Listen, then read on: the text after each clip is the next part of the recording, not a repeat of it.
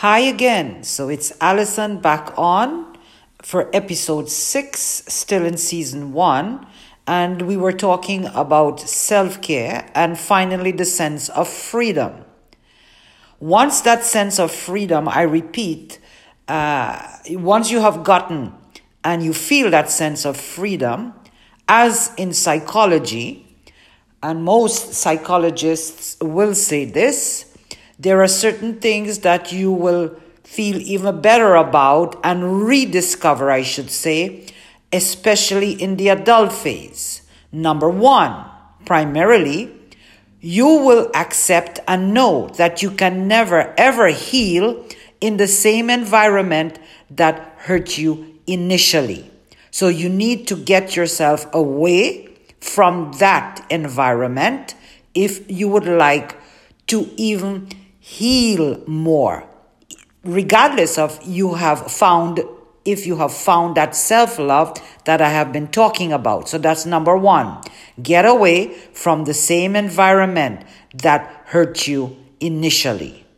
I would say number 2, you would realize that actually being alone does not make you lonely at all. It's much, much better than being surrounded by the wrong people.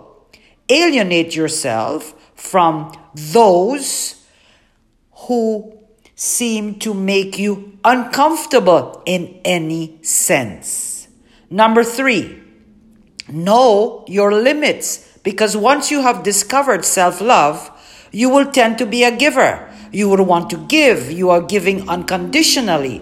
Be aware that because you're a giver, takers, as they all say, and in psychology, it's noted as takers have no limits. So you, as the giver, make sure that you are able to set limits.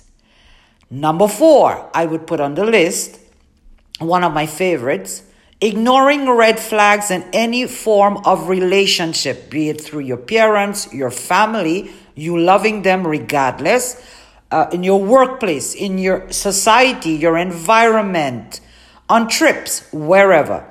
If you ignore red flags because you simply would like to see the good in people, eventually ignoring these red flags will end up hurting you.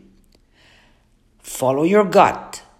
Do not ever ignore red flags. So in a nutshell, we're getting into the core of self-love, and these are 4 crucial points you need to consider and reconsider as your self-love grows even more. Thank you once again.